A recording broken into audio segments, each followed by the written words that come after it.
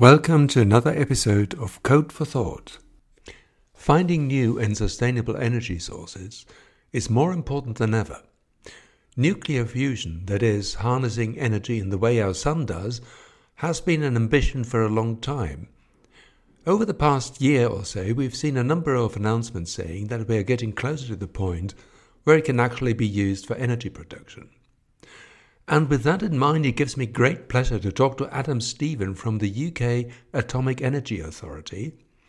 Adam is based in Culham, and as Director for Innovation, he supervises important parts of nuclear fusion technologies, in particular real-time systems and software. And here now my conversation with Adam. Hello, Adam. Thank you very much for coming to the show. I think we have a very exciting subject today, real time in nuclear fusion. So two very exciting subjects. But before we go into that, maybe you can introduce yourself quickly. Sure, thanks, Peter. So I'm Adam Stephen. I got into science at an early age. My first scientific job was cutting blades of grass to do agricultural research. And I moved on from there to do a degree in physics and maths at St Andrews University. I was sponsored there by the National Physical Laboratory. So in the summers, I went down to London, and there I moved on from blades of grass to going to collect cows' livers on a Monday morning and doing some studies of the effect of ultrasound on heating tissue. That was one summer. And then I had a summer filming helicopters to work out how much noise aircraft make and how much compensation the government owed various people as a result. So all interesting physics and experimental tasks. And that got me through most of my undergraduate. At the end, I was getting into lots of theoretical physics, particle physics, and I went down to CERN for a summer. That was partly because not only did I study physics, I was studying French as well. And that turned out to be a really good move to get through the application process at CERN. So a summer down in Geneva, studying particles. But at the end of that, I decided I was more interested in working on something ethical, and climate change was a big hot topic, even back there in 94. And so I chose to do a PhD in atmospheric physics. That was 4 fascinating years at Oxford, studying fluid dynamics, experimental work, programming a lot of stuff as well, to do the data analysis, to do the experiment control. And so at the end of that, I decided to move into computing as a career path. I had 2 job offers. One was to work for a Formula One telemetry company, and the other was to go and work on the JET, Joint European Torus, on nuclear fusion. And as a theoretical physicist, I'm afraid Formula One lost. Yeah, it wasn't exactly a tough sell, was it? Yeah. So what actually interests you about nuclear fusion then? It's a great space to work on. I mean, the reason we all do it fundamentally is it's a source of carbon-free clean energy. And at the moment, that's important not just for net zero, which is a big driver of the funding, but also for security of energy supply. So the motivation for everyone is obvious. The typical question, therefore, is if it's so great, because fundamentally, take some seawater, heat it to 100 million degrees, and you're going to get loads of carbon-free energy. The usual question is, so why aren't we doing that? And the answer is slightly that it's tricky, and partly that it needs a lot of investment, but we're at a tipping point where that's coming now. If you ignore the social benefits, what are we doing? We're taking protons and we're smashing them together inside an ultra-high vacuum. We're trying to keep it there with really strong magnetic fields. The plasma demonstrates all kinds of fascinating instabilities and esoteric physical behaviors. To do all that, you've got to control processes. Some of the measurements are at gigahertz. The control loops can be at 20 kilohertz. Somehow you've got to make electronics and computers and software manage all that. And that's just a fascinating set of technology challenges to work on. The way we can imagine this, there's a test reactor, isn't there, sort of at the site where you're at? Oh, we have 2, actually. Or you have 2, in fact. Yeah. Exactly. And more are coming. I think one is being built in France at the moment. Oh, yeah. I mean, and across the world, there are hundreds of these devices and lots of variations. But yeah. So we have a test reactor.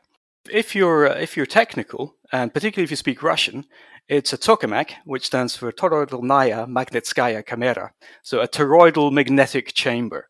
If you're non-technical, it's a donut, right? It's a big steel donut, and we pump out all the gas from it, and that's the basic starting point.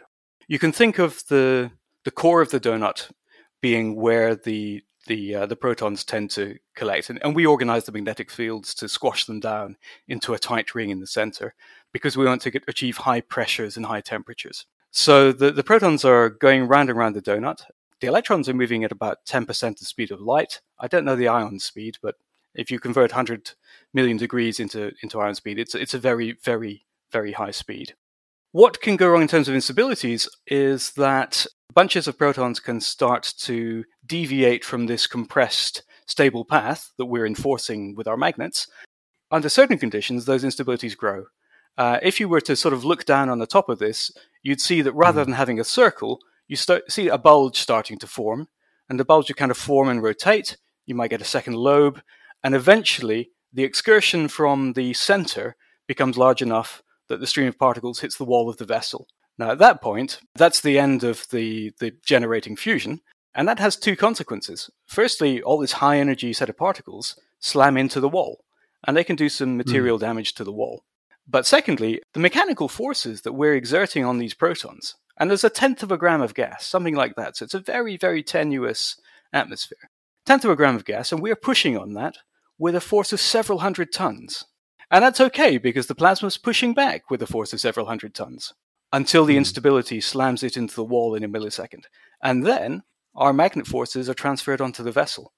And so we've got to very rapidly reduce the currents in the magnets. Now, along the way, we're heating it up by injecting energy in all kinds of interesting ways. Usually, when the plasma's behaving normally, nice and dense in the middle, all the injected energy gets absorbed, and that's what we want. But if we have one of these excursions, which we call disruptions, by the way, then suddenly there's nothing there, because it's a near ultra-pure vacuum. So if we continue injecting our energy after the plasma has vanished, then that energy will go through and strike our vessel walls and potentially damage them. So it's the job of the control systems to be measuring the density, for example, with laser interferometry. And if the density is high, keep firing the energy in. But as soon as it goes away, you've got to ramp down that energy injection. So we've got to keep the stability for the process to work, and we've got to avoid breaking our machine when abnormal plasma conditions are experienced. So how likely is it that these instabilities actually occur? Oh, and what can you do to actually counter them? Yeah, so we've got a bunch of levers. Firstly, we can vary the magnetic field, and that gives us direct handle on the particles in the plasma. We can vary the heating. So we've got heating using radio frequency waves, using microwaves. We've also got a neutral beam injection system, which is it's usually described as like frothing the milk for a cappuccino. So in that case, you put hot steam into milk. In our case, we put hot helium and hot hydrogen into the plasma. So we can vary the quantities of that heating and the places in the plasma where it gets absorbed. We can also inject more gas, so that will tend to sort of cool things down a little bit. We can actually fire little tiny snowballs of frozen deuterium right into the core of the plasma with what we call a pellet injector system. So all these different actuators used in different combinations, and the research is finding out how to do that control. Those are the ways we can change the behavior of the plasma. Are these instabilities what's stopping us from using that as a commercial system these days? Not really. If you'd asked me that question when I started my career 25 years ago, the answer would have been absolutely yes. To start with, they were an unexpected phenomenon. So addressing the engineering to make the machine more robust was important. Then studying how they occur was important, classifying them. There's also kind of esoteric physics terms for neoclassical tearing modes or snakes or other such things, because that's what physicists like to do. Basically, what would happen 25 years ago is we'd collect all the measurement data, we'd crunch the numbers on an IBM mainframe, and then we might be able to say, we now realize that an instability had set in, and had we but been able to predict it, we could have done something about it. Moore's law has come to the rescue. So over 20 years, algorithms that would have run in the mainframe after the experiment now run in real time. And so they give us predictions of the instability ahead of time so we can take action to avoid it. And we do a lot of studies to see whether our techniques for doing that work. Some of the state of the art in this is using machine learning, AI for pattern recognition. I think the challenge for the future machines is we generate these stabilities on our current devices to study them. So we intentionally provoke them, and then we see whether we can recover. The future power station class machines, we're not going to do that. We will absolutely engineer it to avoid these. Because firstly, they're going to stop the production of power, which is bad news for the economics of the machine. And secondly, they are a little bit of a risk. But largely, that problem, that plasma physics problem, that control problem is pretty well understood. And we're moving these days more onto larger engineering problems. For example, while the plasma's going stably, huge amounts of radiation are coming out to our exhaust structure. It's having to absorb heat loads of sort of 20 megawatts per square meter. Now, we've got materials research making good, robust structures that can withstand that. But even more than that, the second machine on our site, which is a UK experiment called MAST, it's been upgraded over the last 5 years or so with a brand new exhaust system with additional magnets. And those additional magnets are used to smooth out the power loading on the exhaust so that it will last for a longer time and be more economically viable. So we're going from sort of fundamental plasma questions, which were the challenge 30, 20 years ago, to more engineering pragmatic questions not to make fusion possible, but to make it economically viable and attractive. So let's talk a little bit about your contribution there, because you're working on real-time systems. What kind of real-time systems are they, and what is your role in this? I should emphasize this is very much a team effort with colleagues across the globe. The challenge for my team, who are at that interface between measurements have been made, the plasma is waiting for us to do something with the levers to keep it stable, and we've got a budget of maybe 1 millisecond, 2 milliseconds to do all the calculations, to make the decision about what we do, and then to ensure that those injections of gas and energy, heating and fueling, achieve the physics aim. Well, one of the questions that I have, because when we talk about real time, there's always a little bit of a time delay. So your time window, really, when we talk about real time. So the time scales, it's like most physical processes. There are characteristic time scales. They depend a little bit how big your tokamak is. So the time scale for the jet machine, which is pretty large, is quite slow. For me, 2 milliseconds is quite a slow time scale. The MAST machine studying the exhaust problem, that's got it's a more compact device, and so the dynamics are rather quicker. ITER, which is the machine in the south of France, is even bigger than JET, so it's even slower. And interestingly, we'll come back to the difference between slow, fast, real-time, and determinism in a second, but although I say ITER's slower, and your listeners might be thinking, well, that's good, it's going to be easier to control. It's not. If you imagine, if I gave you a bicycle to ride, and I said, there's going to be 3 seconds delay between when you turn the handlebars and when the wheel shifts, you'd probably find that much harder than if I gave you an instantly responsive system.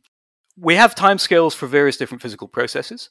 For each of those, we've then got to engineer either a measurement or a control system that can work within the constraints of that time bound. But when I say real time, what I mean particularly is must work without fail, with a maximum upper bound on execution times in all possible circumstances. For example, if you give me a physics algorithm that might or might not converge, depending on the values, and might take a different amount of time on different occasions to come to that decision, that's not going to be very suitable for the kind of controllers that we design. Everything from the electronics, the acquisition, the data processing, the filtering, the physics algorithm, the decisions, if there are decisions, the branches to alternative protection paths, if that's necessary, and finally, the actuator response, that always has to happen within the control loop time bound, which, as I say, for quite a lot of the processes I work on personally is around 2 milliseconds. We have a vertical stabilization problem that's a bit faster. That has to go at 20 kilohertz, so 50 microseconds is the time band there. But in all cases, if we miss the cycle time for more than 2 or 3 cycles in a row, effectively that's the end of the experiment, and that's when the power will cut off.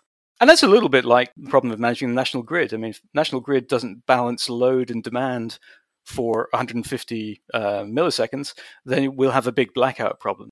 It's being always on time, never failing. And actually, the resilience and reliability is at least as challenging as the physics and the control problems. Working without fail and being on time, they're individually quite difficult to achieve. Yeah. Because systems do fail every now and then. So how do you build such a system then? What kind of computing are we talking about? I don't think that you can walk into Curry's and buy a PC laptop. I don't think that's probably going to do the job. Well, you'd be surprised. So, I mean, the tech we've used over the years has varied. We've gone through several different generations of embedded system. And indeed, one of the challenges is keeping a working design up to date as the tech refresh cycle goes through. But, for example, the class of machines I started off with in my earlier career, they were PowerPCs running on embedded single-board computers in an industrial rack using a specialist real-time operating system. I probably shouldn't name the vendor, but because there are many different real-time operating systems. And with that layer, the sort of programming and software engineering challenges were partly what I'd characterize as embedded systems techniques. So you want to be running deterministically, so you don't want to do any memory allocation, for example, during the control process, because maybe the memory is fragmented and suddenly it takes longer to allocate a buffer. So you do all your allocation up front. Anything you can do up front before you're into the critical period controlling a device with gas at 100 million degrees, you do up front. The other principle is you try to make sure that on every cycle, you do exactly the same sequence of operations. And designing for sort of stationarity is an important technique. And that can be counterintuitive. So, for example, if you've got inputs coming from different network providers, other external systems, because it's very much a distributed system. If there was an experiment in which one measurement wasn't required, you might say, oh, we can optimize the network and not send the measurements that aren't needed. But as a control engineer, I would much rather you send me zeros so that I still have the same behavior of the network stack. Don't care about the fact I'm not using the values. I want the same pattern of behavior every time to give me more predictability and repeatability. That's one of the sort of things that we do. Talk us a little bit through the technology stack there. Is it kind of off the shelf? Well, when I say off the shelf, the kind of open source, publicly available languages that you use, or is that something very bespoke for that purpose? Yeah, that's a great question. There's a couple of answers to that. The things we were using 20 years ago, it was difficult. Well, firstly, 20, even 30 years ago when JET got started, the internet wasn't there. So everything had to be done on site. It tended to be quite bespoke. Even once we had the internet, early on, there weren't many advances in advanced Linux, in open source specialist techniques. So we bought proprietary real-time operating systems, and then we coded our own bespoke applications according to our internal needs. That's changed a lot. Sort of through the 2000s and beyond, we really got into open source. We're using real-time Linux on, in some cases, just commodity PCs, but using special techniques to isolate the cores, to separate where the interrupts go and how they get handled. And we've developed, a whole bunch of us across the Fusion community have developed a set of C++ libraries as a framework for real-time measurement and control developments. And that was the brainchild of an Italian electrical engineer, Filippo Sartori, who was a genius and had a great vision. And he built out this framework over successive applications. And it went from being in use here in Culham to being used in Portugal at the IST facility and in other labs in Europe. And it's gone on from there to be used across the world. And it's a very successful collaborative open source project. So open source meaning that other people could also access it and potentially use it. Yes. Or contribute to it. Yes. We had to go through, it's probably worth mentioning, it's not just the technical part of a project that's important when you want to go open source. Fusion is generally publicly funded, although that's changing. Billions going in private Fusion at the moment. But with public funding, you still have to get permission to share things that were developed by a certain grant or a certain research funding. And Filippo had the tenacity to go up to Brussels and get the lawyers and the sign-off to say we could release the software is called Marte, which is a multi-threaded application for real-time execution. And he got the permission to release that under the EU public license, and that is out on GitHub today. And we've got about 60 to 100 active users in various institutions now. Right. I mean, hats off to him to actually get this done and take the initiative. You mentioned normal commodity PCs that you use, but I think you're also using high-performance computing. And I would like to understand a little bit more about under what circumstances you use that. There's sort of two directions where we do highly specialist things. One is in the area of advanced instrumentation and measurement.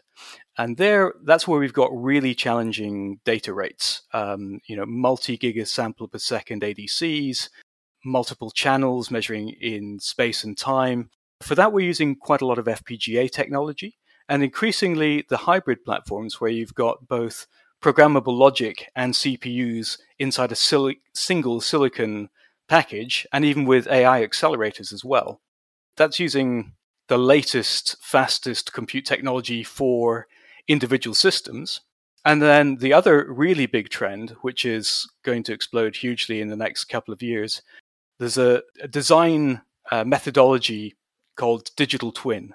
And the concept is, clearly we do physics modeling of the plasma, but when we're building a power station, a fusion power station, we've got lots of other modeling and simulation challenges too. So we've got to do everything from the civil engineering design, the electrical engineering design, all of the complex vessel, electrical, electronics, control systems, measurement systems, and plasma physics. So we're working on 7 or 8 different engineering disciplines. The traditional path would be one group make a decision. The vessel's going to be this big. And then you'd spend a few months or maybe even a year where everybody else says, okay, if the vessel were that big, what would the impact on our engineering discipline be? And they do some studies and you come back and agree, does that work or not? And that's a very slow process. Maybe you'd even do some prototyping.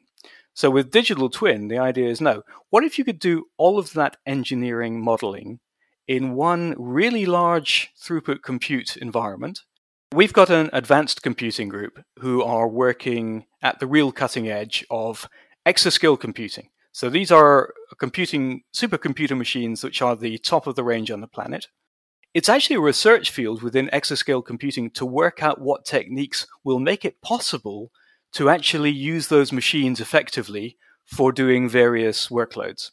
So we're reaching out to them because we've got a scale of problem that needs that compute power. So we want to do full reactor design where all the different discipline modeling and simulation from the civil through to the plasma physics and back is tested in models and linked simulations, and we can explore the full parameter space. So rather than trying to design one workable machine, we can be looking to optimize the best of the machines across the full design space. And that takes a really significant amount of compute power and a whole lot of great techniques and technologies.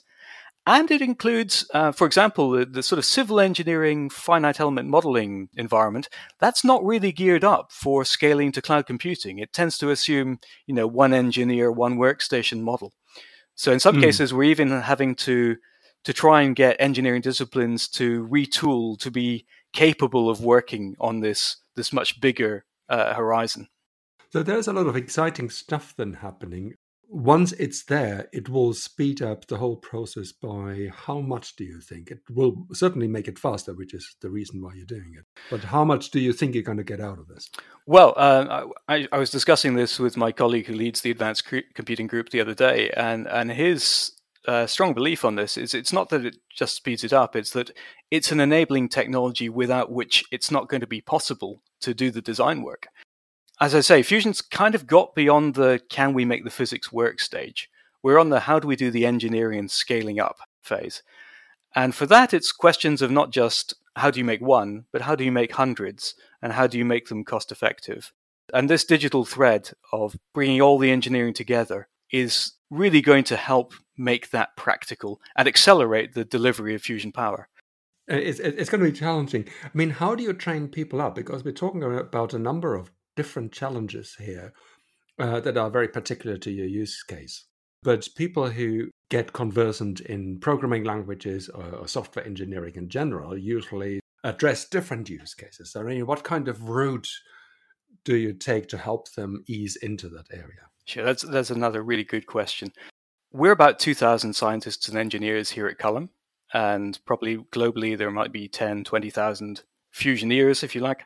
And we come from lots of different disciplines. We have traditional civil electrical engineers, we've got theoretical physicists, mathematicians, we have computer scientists, and a lot of other people that have come into through different career paths to the job they do today.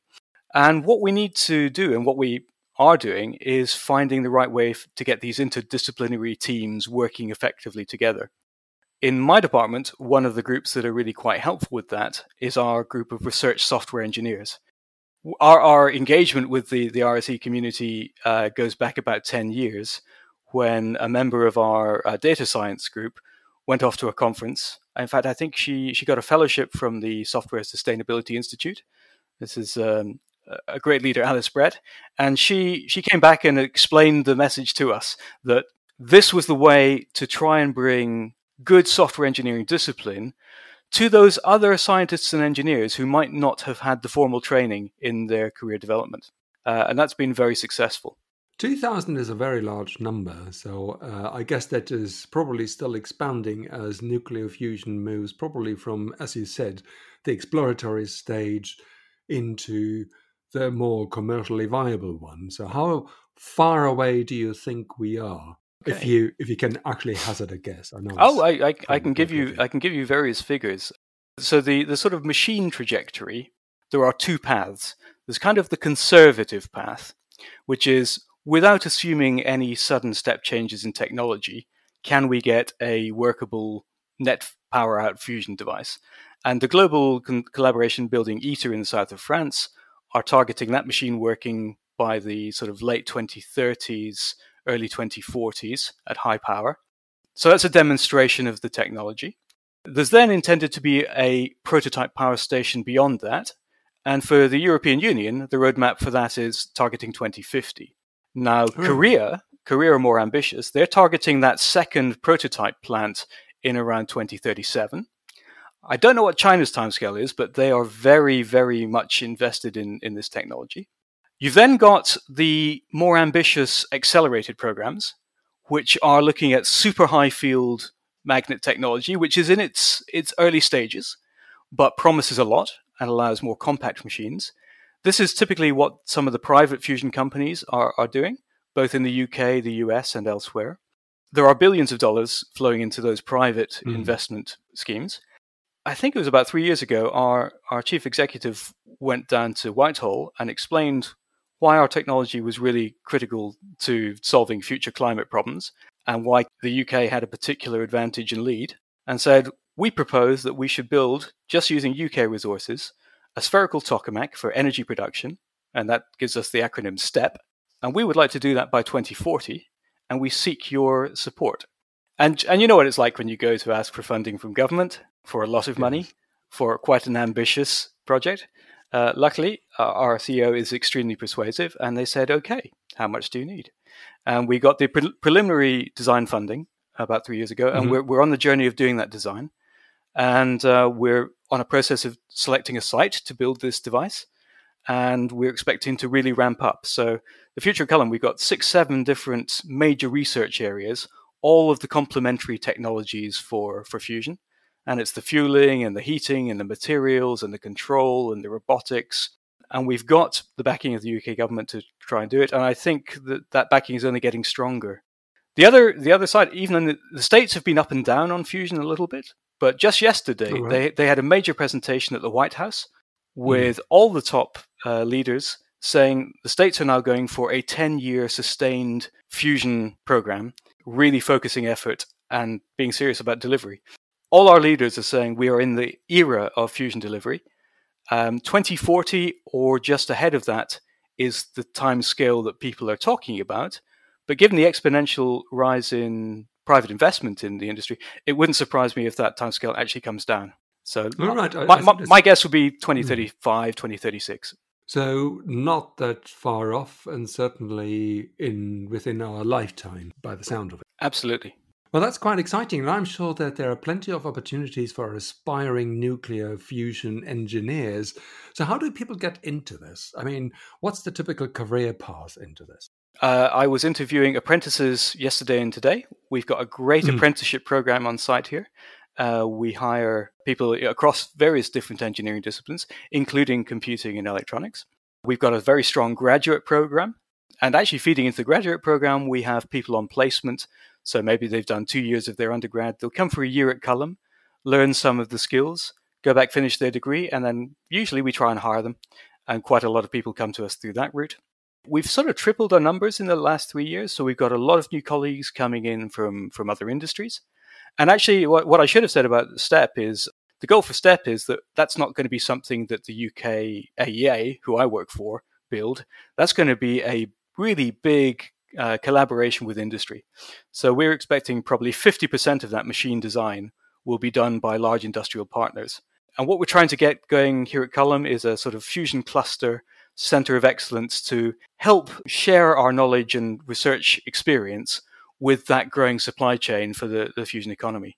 People can come in at any level. It can be your entire career starting from age 16, 17, and people are joining also at the higher levels of the organization.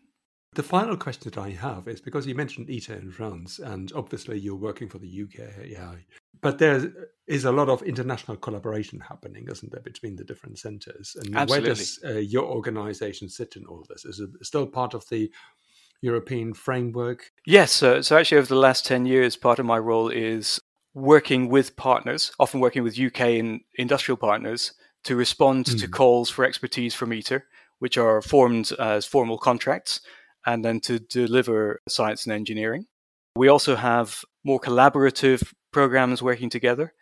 It's been a little bit difficult post-Brexit. All of the intent in the scientific collaboration space is that things should proceed once everything settles down in the same way it always did. There are one or two administrative wrinkles to iron out, but the goodwill on both sides is there to continue the collaboration. And we're also strongly collaborating with groups in the States and with other private partners in the UK and around the world. So yeah, I've got a great link with a team in Madrid, quite often down in Barcelona, where the technical teams for ITER do their procurement. We've got some great partners in Germany and lots of fantastic Italians and Portuguese. One of the great things, we've got, I think, 65 plus nationalities working here, and it is a very international, collaborative, friendly environment. That's another great reason to work in fusion. Thank you very much, Adam. That was a very exciting interview, and I wish you all the best for your future and, of course, to nuclear fusion, which is the holy grail of energy production that we've been waiting for a while. Well, good luck. It's coming, and it's been great to speak to you, Peter. So thanks very much.